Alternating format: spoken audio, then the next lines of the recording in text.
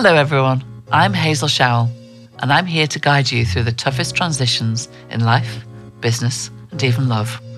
Welcome to Endings. If anybody has to get this, and statistically someone's going to get something like this, it's better me. This week, we'll be doing something a little different. I'm going to put myself in the hot seat and be interviewed by a fellow business psychologist, the incredible Hannah Jepson, who you may remember from episode 1. So without further ado, here's Hannah. Hazel is a remarkable woman who's gone through a few endings of her own. So many, we had trouble deciding which one we should cover in this episode. She's a business psychologist with over 25 years of experience in leadership development and executive coaching. Hazel is a great friend of mine and a real inspiration to me. She draws on her own endings to help CEOs, national organisations, and multiple parliaments to navigate periods of instability and change. While listening to Hazel's story, pay close attention to how she balances self-judgment with self-kindness by reframing the circumstances in her life that she has no control over. Hazel will share how to put this into practice at the end. But first, let's go back to the beginning.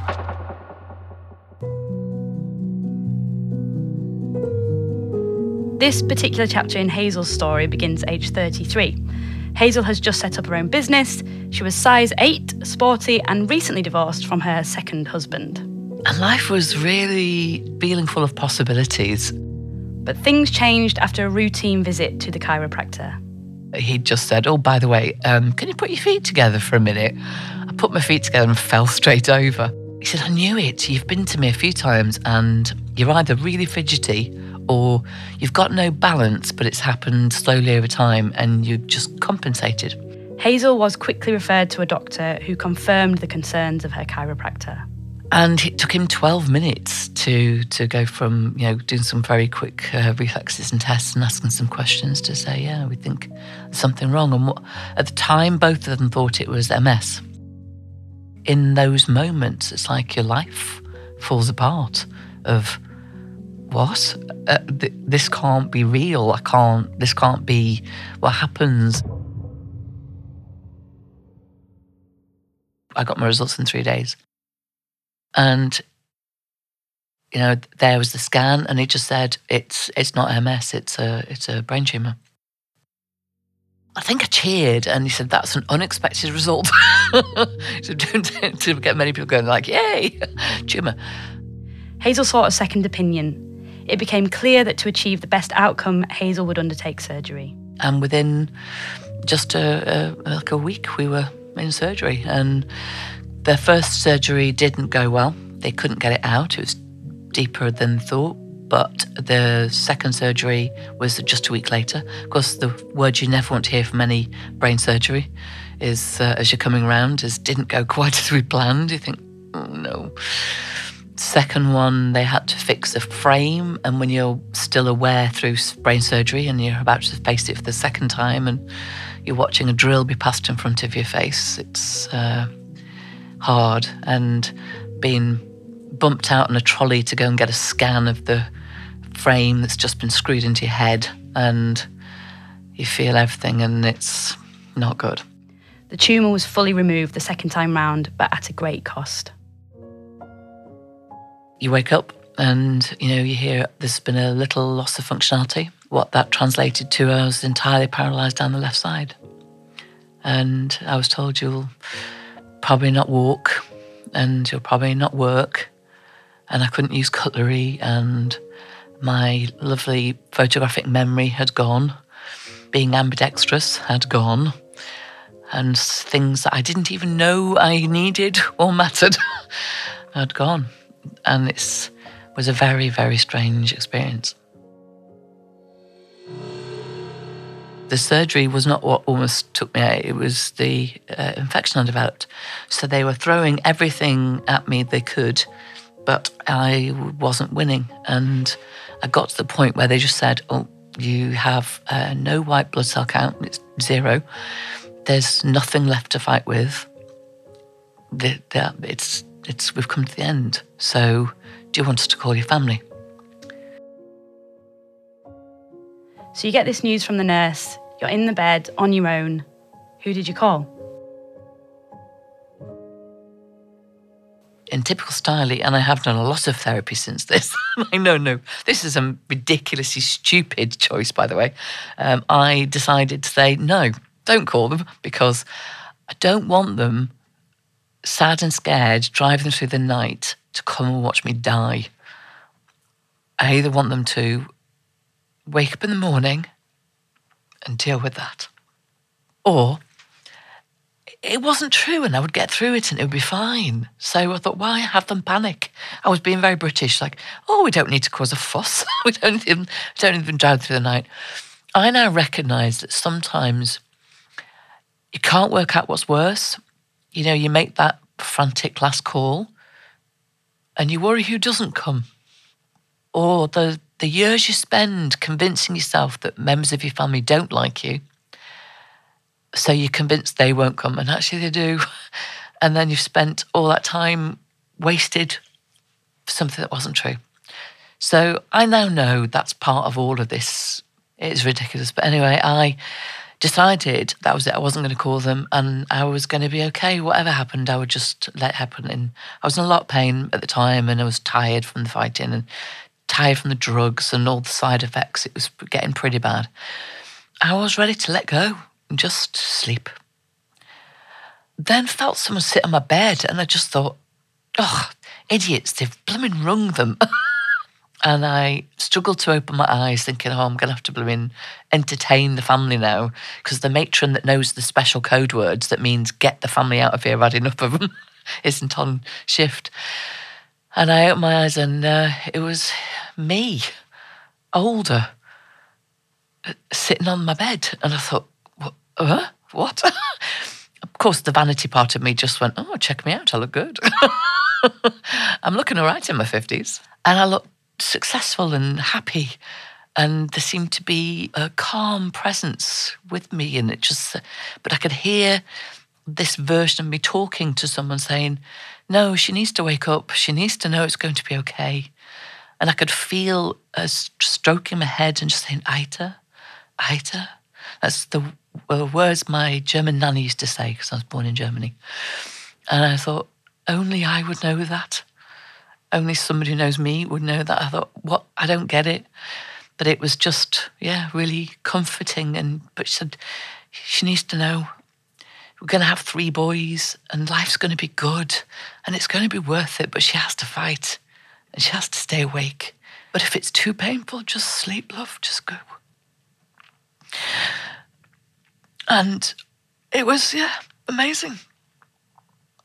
I can't explain it. It's my blood, morphine or a mad brain just going, what'll make a fight? Well, hey, it doesn't matter. You don't need to. We don't need an explanation for that bit.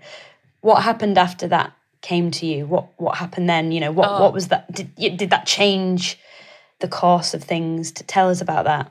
Well, first of all, it took tea and toast. It took tea and toast for hours because what happened then was I just thought, right, well, I need to stay awake then. I want to live. I want my 3 boys. I'm going to do it. What's it going to take? And this lovely nurse came in at the time and just said, what are you doing? Because I was trying to struggle to sit up. And she went, I'll help you to get up. She went, do you want me to stay with you? And she stayed with me all night and made tea. She said, I better put the kettle on. We better have some tea and toast. And that is, tea and toast has been my magical go-to, solve all things since then. But it was phenomenal. We stayed awake. And in the morning, they did my bloods and they just kind of said, we have no explanation for this. Your white blood cell count has rebounded. And from then, I went from strength to strength. I did the physio. It was blooming hard. I still hate it. I'm still doing physio weekly. For 20 years I've been doing this. It's annoying, but I've done it. And I relearned to walk. I got out of a wheelchair within 3 weeks. I surprised my mum and my sister by walking across the restaurant at them. The first time I learnt to walk, they forgot to teach me to wiggle, so I walked like a man. And it's only when a female physio walked behind me and went, oh, something's wrong here. We need to add something into that walk. But there's still some bits I will struggle, like screw tops. screw top bottles. Oh, my bane of my life, but I can do it. You realise whatever it takes, I will do it. It's going to be hard and I'll do it. I mean, I was running the business from my hospital bed. Poor John Corson, who couldn't even use Word at the time, and I was being taught how to do all Microsoft Office by phone from someone in a hospital bed. And all the nurses came and goes, no, the paper clip, click the paper clip. But we did it. We managed to do it. And it was just the help and the friendship and the people who showed up for me were just phenomenal and, unforgettable. So I think that's the bit that showed me once I was determined, and I was determined to live. And I think part of that philosophy is what I've carried with me ever since, which is every day I choose to live. I've got the pleasure of knowing you, but I certainly didn't know some of the details of that story, and it's pretty amazing, Hazel, really. You talked about some of the things that you surprised yourself physically. You learned to walk again within 3 weeks and gained your strength back and all of those things. But what about not the physical side of things, the kind of more emotional side of things? What about this ending story came out of it that was kind of unexpected for you? I suppose the first thing is I hadn't realised what did matter and what didn't. Obviously, that I started that journey size 8 and sporty. I'm now size 18 and, my closest sport is Netflix box sets. I can't, I can't walk to the end of my street anymore. My disability doesn't permit me to do that. But I have found a way to enjoy life. I started it thinking that an active mind trapped in a body that doesn't work is the worst thing I could imagine, but that is exactly what I have. And I have a life that is good. I found different ways to find pleasure. I ended a marriage before because I thought my life would only be complete with children. And yet one of the biggest sacrifices because of my surgery is I am unable to have children. And yet I've married again to a man who loved me more than he needed to have children himself. We have built a fabulous child-free life. I did get the 3 boys, but they were all cats. I conned myself. Absolute kid. I did think that one day when I was sitting looking at my, George and Zach and Milo going, oh, I do have 3 boys. Not quite what I thought. But there's so many unexpected things you think you can't live through or with that actually you can, and you can find different pleasures. There's a mantra I use every day that's very much about to my tumour that is saying, the space you left in my body I fill with gratitude. And it's that ability to find gratitude for everything I have, not missing what I haven't. When I first was disabled, I wasn't angry so much, but I was actually found it very hard to come to terms with what I'd lost. I tried a type of therapy where it's quite radical and you almost imagine that the person you were died on the operating table and you reinvent yourself as the person you are with the functionality you have.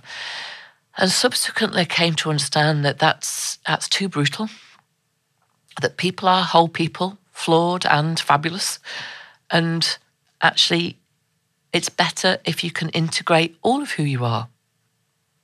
It's the sheer acceptance of being able to say, I have this part of me that doesn't work and part of me that does. And it's not something you get over.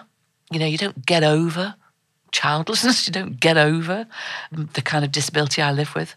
Every day is like, I call it my little mermaid. It's like walking on knives. You don't get over it. What you can learn to do is find a place for it. You learn to live alongside it and with it. But it's all about integration. And I think one of the things that I learn from you is that mindset, which I've no doubt has helped you build the business and live your life the way you have, and all the things you just said about the gratitude that you've got. One of the things I'm interested in when I listen to your story, because you talked about the kind of how your personal endings kind of paved the way for some different personal beginnings and some professional beginnings, and because you talked at the beginning about this fascination with businesses ending and how that impacts on you personally. I suppose I'm interested in, what did that give you in terms of a different approach to business? What did that ending, because you were setting up the business in hospital. So what happened after that, you know? Yeah, well, when you set up a business in hospital and when you just cannot do things the way people traditionally do, you have to think about things like energy. If you have a brain injury, you are absolutely drilled on what we call the 3 Ps. So planning, pacing, prioritization. And I think those 3 Ps are actually brilliant for any business owner, not just the brain injured. Because I think if you don't want to burn yourself out and you don't want to end up mentally unwell in business, actually planning, pacing, prioritization, it's good. It's drummed into me because my energy is finite, my functionality is finite, and I have to decide, only do what matters, because you don't have the energy or the capability to do stuff that just doesn't. I also find that when you've been through something like that, you really don't give a shit about the small stuff. You just think that simply does not matter. I only tend to work with people I like, with people who do things that I think matter in the world, because life is desperately too short. And I have been told I've been dying so many years that I'm now bored of it. I will just live until I don't. It's brilliant. I am outpacing every estimate so far. But what it gives me is that absolute joy of it, the true joy of it. I'm not missing moments. And so I don't want to run a business and feel like, oh, when the business is over, I'll stop and enjoy my life. I have to be able to do both. I've got to have a business I love and a life that, if it all ends tomorrow, I feel it's been a good one. And it's been a happy one, and it has. So I think that's always been a philosophy, that I have great holidays, I use my best china, I go out in my best jewellery, I don't care. It's like, what the heck? It's just a sense of enjoying. It is incredibly, and I don't mean this to sound cliched or in any way trite, but it's incredibly inspiring, as someone who's setting up a business, that comment that you just made about work and then start to enjoy my life. And people say to me, well, you could just have some more stability in a quote unquote normal job. And I see people like you and I think, no, it might be hard, but actually at the moment I'm enjoying my life and my work together. I also think one of the things that I noticed as you were talking then, maybe the mindfulness gurus will think differently, but I feel like I learned a lot about mindfulness from you way before people were talking about mindfulness, right? So you just said then, you don't sweat the small stuff and you don't kind of worry about the small things, but there must be moments when you're like, it's threatening to drag you down, whatever it is, some trivial thing. I'm interested in what it is that you connect with then to get back quickly into that positive mindset of, this bit doesn't really matter. So there's always those moments of overwhelm where you just think, oh my goodness, usually it's like paperwork, something in the business that you think, what am I doing? Tenders, that can do it to me every time. Where sometimes you do have to think, okay, so what if I didn't do it? But I just trust in the universe. I just trust that I'm going to live as good a life as I can. I try and be a good person. I don't harm anybody or anything. So can I trust that it will be okay? And if it's going to be okay, then let it go. So the capacity to let it go, which is the mindfulness of this thing that is worrying me or this thing that's bothering me, the ability just to stop and breathe and think, right, what's gone is gone. It's too late. It's done. So that's the past. And what hasn't happened, well, it hasn't happened yet, and that's the future. So let's not worry about it. But to stay in the moment, one of the things I have for my business, and it's something I have on my desk at home, I have this tiny pebble. It's a polished pebble that I hold in my hand. And it's been obviously worn away over so many, probably, hundreds of years to this tiny pebble. And I always think this probably started as a cliff. It gets worn away and worn away. This tiny little polished pebble. But I think of it as my business, and I look at it and go, it's small and beautiful, and it suits me, it fits my hand, and I can wrap my hands around it and I can hold it. So, and it is mine. So no, it's not the grandest, it's not the biggest, it's never going to be some major Fortune 500, but it is mine, and I built it. And I can hold it in my hand. And it's that ability to sort of be able to hold on to something tangible. And so I have that little physical representation of my business and think, yeah, this I built. This is mine. It's good. And I can hold it. And you put it down, and that's the other side of it, is also to know, and it's not me. Because the other bit of it is separation, to be able to know. And even if I lost it, it is not me, because I'm still here. I'm creative. I can do other things. And yes, I always get worried when you think I'm 56 years old now. Who on earth's going to give me a job? I'm probably unemployable, but what the heck? I will be okay. So, yeah, I think it is the mindfulness. I love music. I find getting lost in music is my absolute happy place.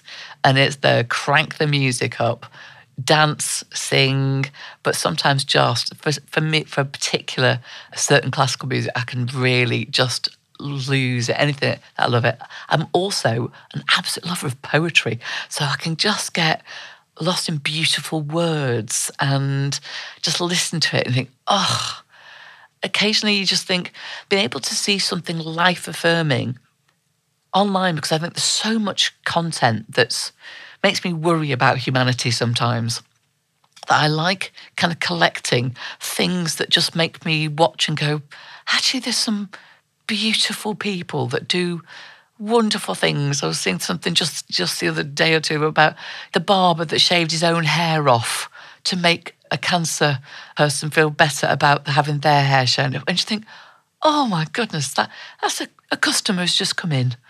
But they're obviously devastated at losing their hair, and it did it as an act of solidarity. And I think that's human beings. We can also be magnificent, and I love that.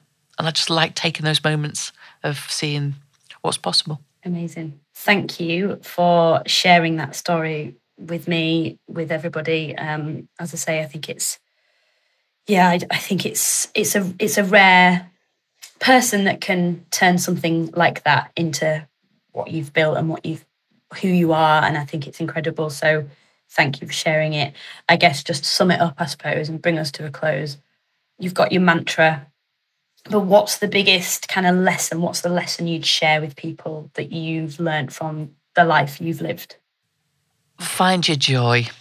Find your joy and find your tribe. The one thing about living with disability, and particularly when it's chronic pain or something like that, is you need it. I believe it's really important to find the capacity for self-compassion and self-kindness, because only when you can learn those 3 Ps and be okay that you can't work the way other people can, doesn't mean you're not valuable. It doesn't mean you don't matter. As a disabled person, I have the same value as an able-bodied person. And I am a really strong and passionate advocate for disability rights. As anybody else who knows me would know, I can get about quite gobby on the subject.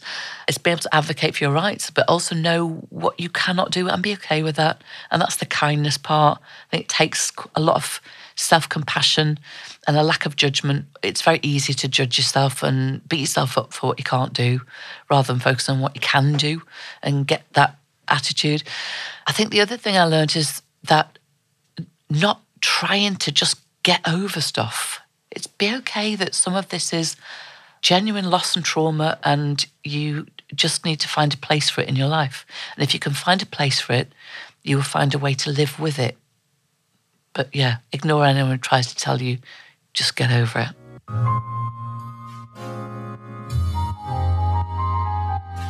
I mentioned about compassion, and I thought it would be worth just exploring this a little bit deeper.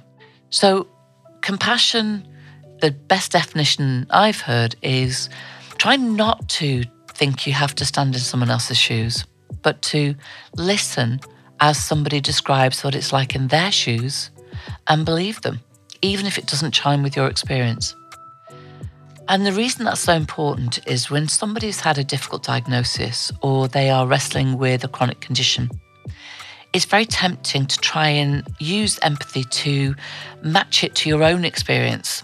But actually, the person just wants you to listen, because there's nothing more frustrating if you are coming to terms with a difficult health condition that everybody tells you about their Uncle Bob or their Nana's version of that condition, and you think, no offence, but I don't care. I just want to tell you about my experience. So just listen and hear how they feel about it, because it might surprise you. Some people think very differently than you might expect. Now, when it comes to self-compassion, the nicest equation that I've come across was one I learned in my training, which was that compassion plus distance minus judgment equals love. And when you are a little too close to the situation, you tend to find that distance in the equation is not great enough, and you're too close to the situation and you judge yourself of, I should be better and I should be able to do these things and I can't do it, and I'm judging yourself. It's very hard to show any self-love in that situation. When you can have the compassion to say, right, what is my life like in my shoes? No one else can judge that other than me. And can I look at the situation from sufficient distance to have perspective? Because it may be bad now, but it won't be bad forever. The other mantra I have to say I personally use a lot is, this too shall pass. Because yes, there are times when pain's quite bad, but there's great meds and they will pass. It won't last forever, and that's often how you get through the more intense phases of it. But you find the distance at which to look at a situation to say, in the scale of a life, I've had 20 years more than anyone thought I would have. So that distance permits a different level of compassion. And then you get to judgment, that when you can drop the judgment, personally I think if we didn't judge anybody, but particularly ourselves, the world would be a more loving place, because that ability just to say, I don't judge myself, I'm doing the best I can. And that again increases compassion, and the whole cycle improves, because the dropping the judgment is, what am I capable of today? And then each day, maybe I'll do a bit more. Maybe I can do a bit better, but I'll do the best I can. And it's enough, because I'm enough. And all of those things, just keeping a healthy cycle of self-compassion, holding the situation at sufficient distance to retain perspective, and no judgment whatsoever on what you can or can't do, well, that's enough love. And all of this has been able to reframe things, to see things differently. That when things feel a bit dark or difficult, to see, well, it won't always be this way, or there might be a different way of seeing the situation. That yes, I might not be able to do X, but I can do Y. Or I may not be able to do X as well as I used to, but that doesn't mean I can't do it at all. I funded my way through university with figurative painting, so I used to be a very good artist. I have a tremor now, so I can't hold a paintbrush properly. But I started to experiment, well, what can I do creatively? And weirdly, I found I can knit. It's bad, it's really bad, but I enjoy it. There's some very dodgy things get made, but it's kind of comforting and repetitive. So you're finding things you can do. You also, I would say, find your tribe, because by finding people who share your experience, it makes that lack of judgment and the compassion a little easier, because you're finding people who have that shared language, who know what you know, who understand the journey you've been on, where you don't need to explain. They understand. It's really helpful to find those people. It's the one thing I regret most is after my surgery, because of my treatment, I didn't actually join any groups. I didn't get that support, and I regret that, because I would have found out a lot sooner what was and was not typical of people with a brain injury if I'd been able to do that.